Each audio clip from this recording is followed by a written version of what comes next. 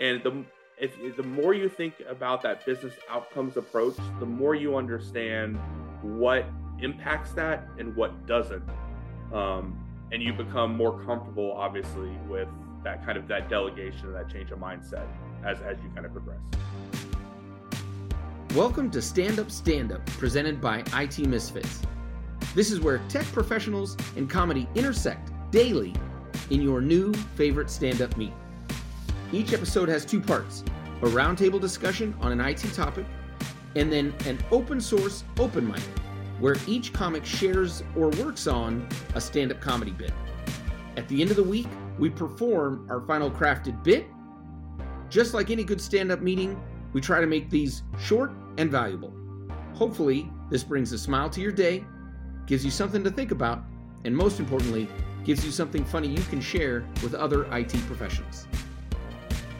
All right. Well, with me today are my fellow misfits, Tim Stevens, Matt Campisi, and Samuel Hernandez. My name is Jerry Black. Let's get into it. It's not what you are that holds you back. It's what you think you are not. That's Tony Robbins. This week, we will be continuing our interview with our special guest, Michael Maice. And today's topic is what it's like to be a CTO, and really what is it a CTO in our industry, and for someone with Michael's expertise and his experience, how has he found that role? But before we get into that, let's do a little open source comedy. So coming to you live here, Matt Campisi. You might have noticed as I'm doing my stand-up today that I'm wearing cowboy boots.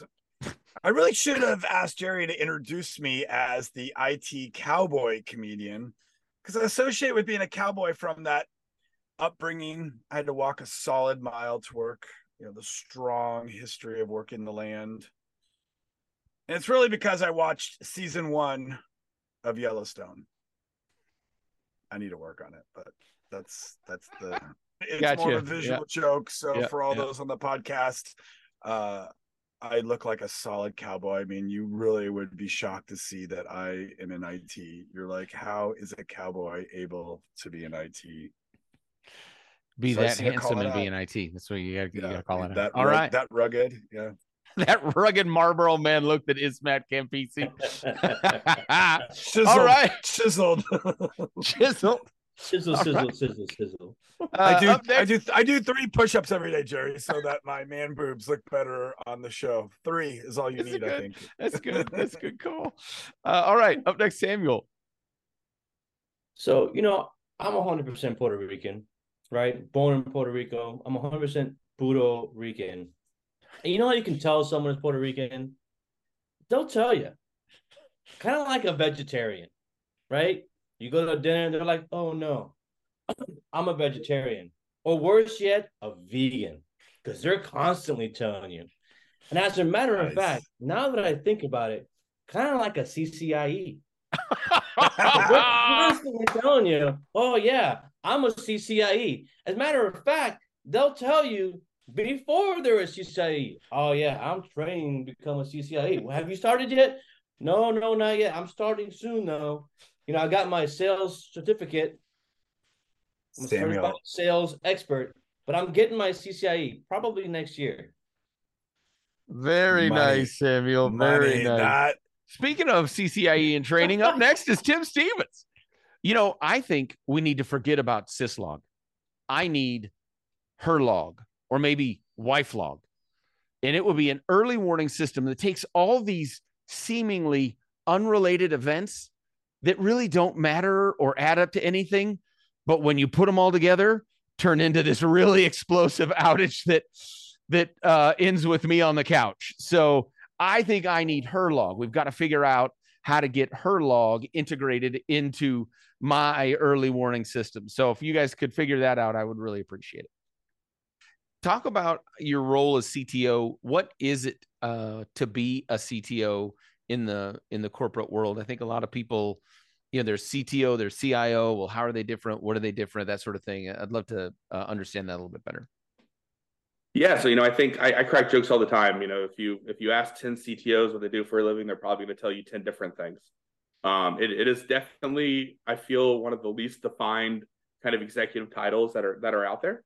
But I think generally speaking, the type of company you're in will certainly influence the role that you play within that company. But I think generally speaking, as the CTO, your primary function is to kind of influence and drive technology insertion into the company. That's in line with the CEO's essential goals, right? Which in most cases is to grow, create more revenue, create more profit.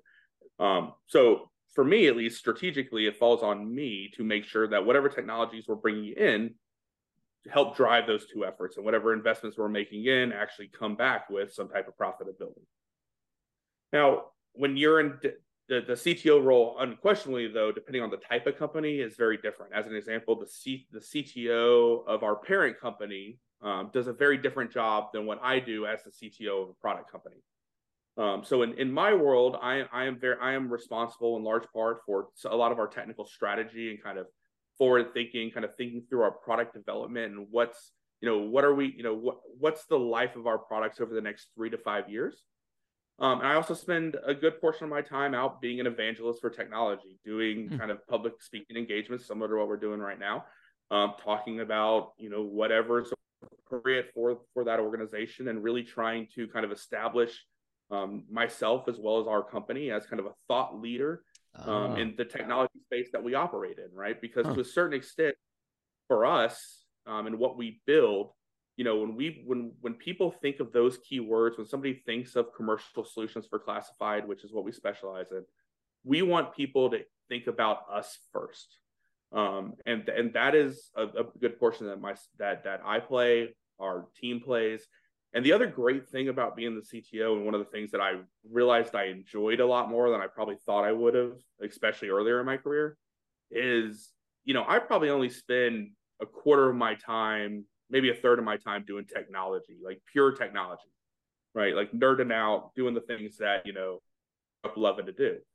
But I find now I spend a lot of time also working with, as an example, our marketing teams, right? And making sure kind of messaging and thinking through corporate messaging and what we're saying to people, right? I spend a lot of my time, like I said, doing public speaking engagements that aren't necessarily always technical. Some of them are a lot like we've talked about today, about the transition and all these various things. That about 2/3 of my time is actually on things that aren't kind of traditional kind of technology topics. And I thought in my younger years, I would have hated that portion of it. What I found as I've gotten older, I actually really kind of enjoy that side of it. I enjoy being out with customers and being out with other, fellow nerds and sitting down and, nerding out just as much as I really enjoy sitting down and writing a blog post that takes a really technical kind of topic and makes it consumable by everybody. So, but that's kind of my day to day. It's at a high level. And if somebody was interested in pursuing that, like what would you, almost like first principles, what do they, how do you get there? Or how do they maybe at least start thinking about, maybe I'd like to go that direction? Because CTO and CIO really feel very different to me. And I think a lot of the time people hear, executive, they hear C-suite, and they just go, oh, well, I want to do that. And they don't really stop and think about, well, your career is could take two very different paths here. And you really kind of want to be thinking about that earlier on, as opposed to trying to, sort of just quote unquote executive. So how might they think about that? Yeah. I mean, again, like CTO is interesting because depending on the company and where it's at in its path, the CTO at a startup company may also be the lead developer and the lead technical salesperson as well. If you're employee number 3, you're doing a lot of things, as an example, So, I think the first piece of it is understand that no matter where you're at, where the company you're going to work for is at in their process.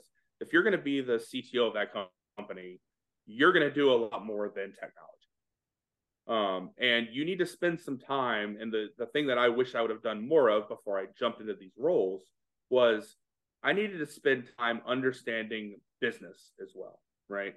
I needed to spend some time learning about how the financials work and accounting works, and what's the difference between EBITDA and gross profit, as an example? These are all things that I learned, kind of on the fly, that my life would have been a lot easier had I understood beforehand.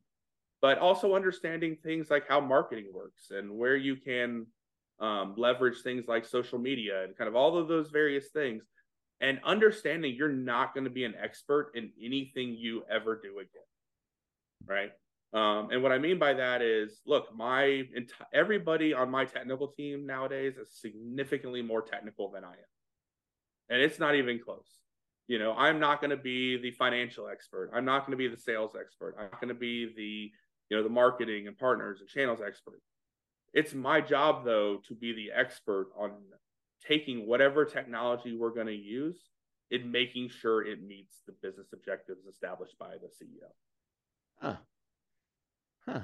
Okay, that's interesting, and I totally agree. I think the business side of business, a lot of the time we almost turn a blind eye to it until you get to a point where people are sort of looking at you going, "Why don't you know this?"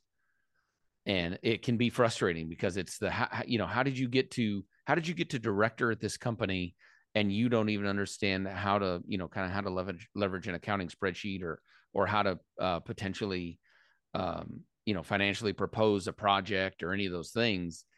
And I've always said, if the language of business is numbers, is dollars and cents, that's how they talk. When you talk to a quote unquote business person, a CEO, those people talk in that language, and we need to be able to, as IT professionals, be able to have that. We need to be able to understand and have that language, learn that language ourselves. Yeah, Jerry, and I think one of the other things too is you've got to get really comfortable at being uncomfortable as well, because like I said, when you're not the expert,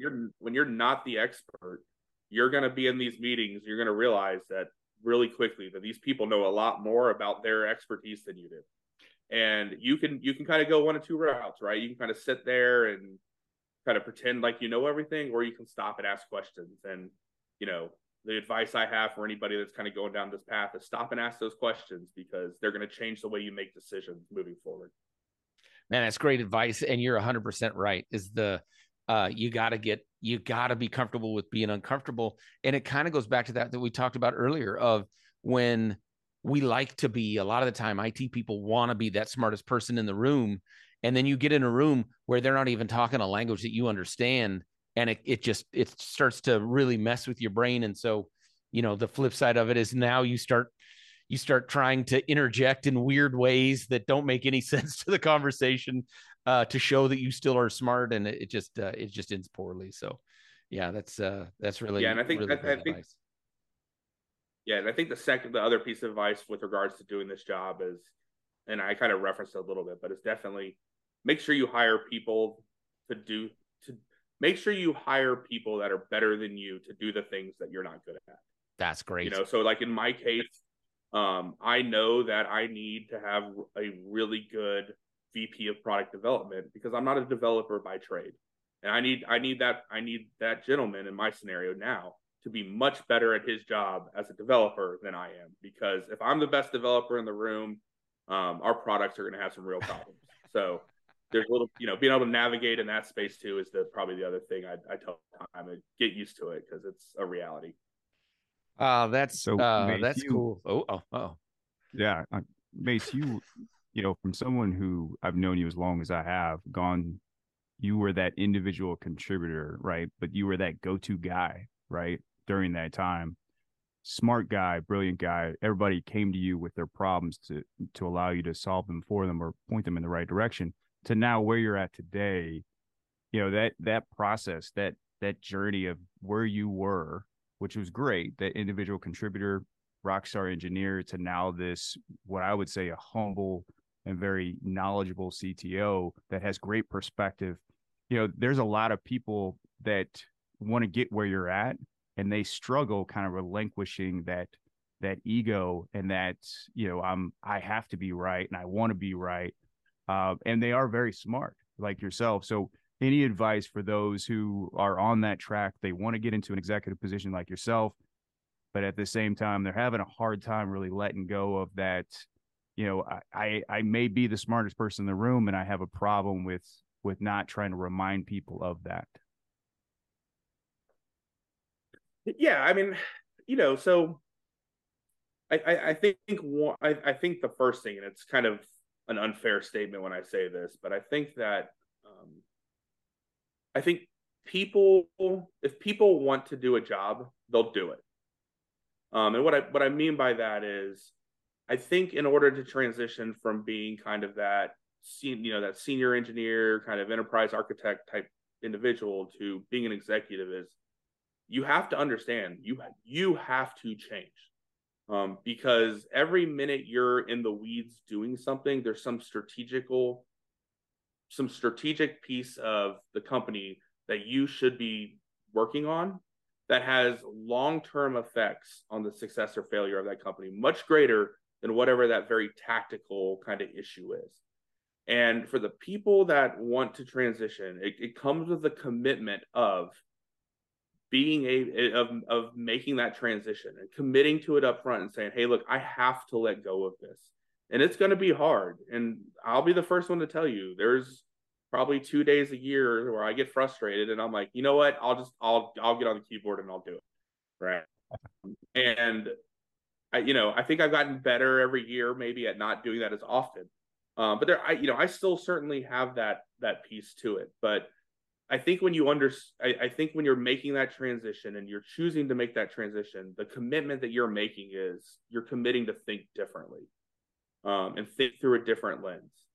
And it's going to be hard, and it's going to seem almost detrimental at first. It's going to seem like things don't get solved as quickly. It's going to seem like problems may linger just a little bit longer.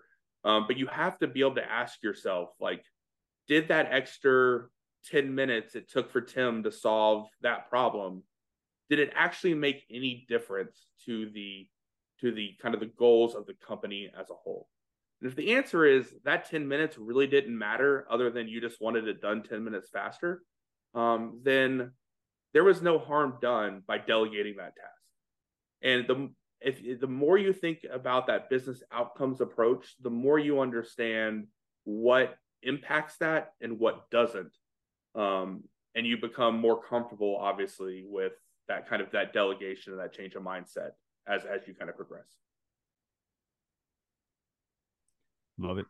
Yeah, that's man. I tell you what, I am sad to say that we're out of time here, and I'm hoping that maybe at some point Tim and myself and you, Michael, can get together for lunch. Probably not in Afghanistan, but maybe I'm okay with that too. Maybe Florida or wherever. I think that would be so great. You have been so insightful. I really appreciate it. I do want to say thank you very much to Archon for letting you be on the podcast with us, and thank you very much, Michael, for your time, for your service. Matt Campisi, Tim Stevens, Samuel Hernandez. My name's Jerry Black. Have a great day. That's it for today's stand-up meeting. Remember, this isn't just a podcast, it's a weekly process to find the funny. You are front row at the birth of any of this comedy. It's open source, so please feel free to share this with people that you work with. If you share something funny with other people, their day will be brighter, and you'll be amazed at how much better your day is because of it. Thank you very much for being here. Have a great day.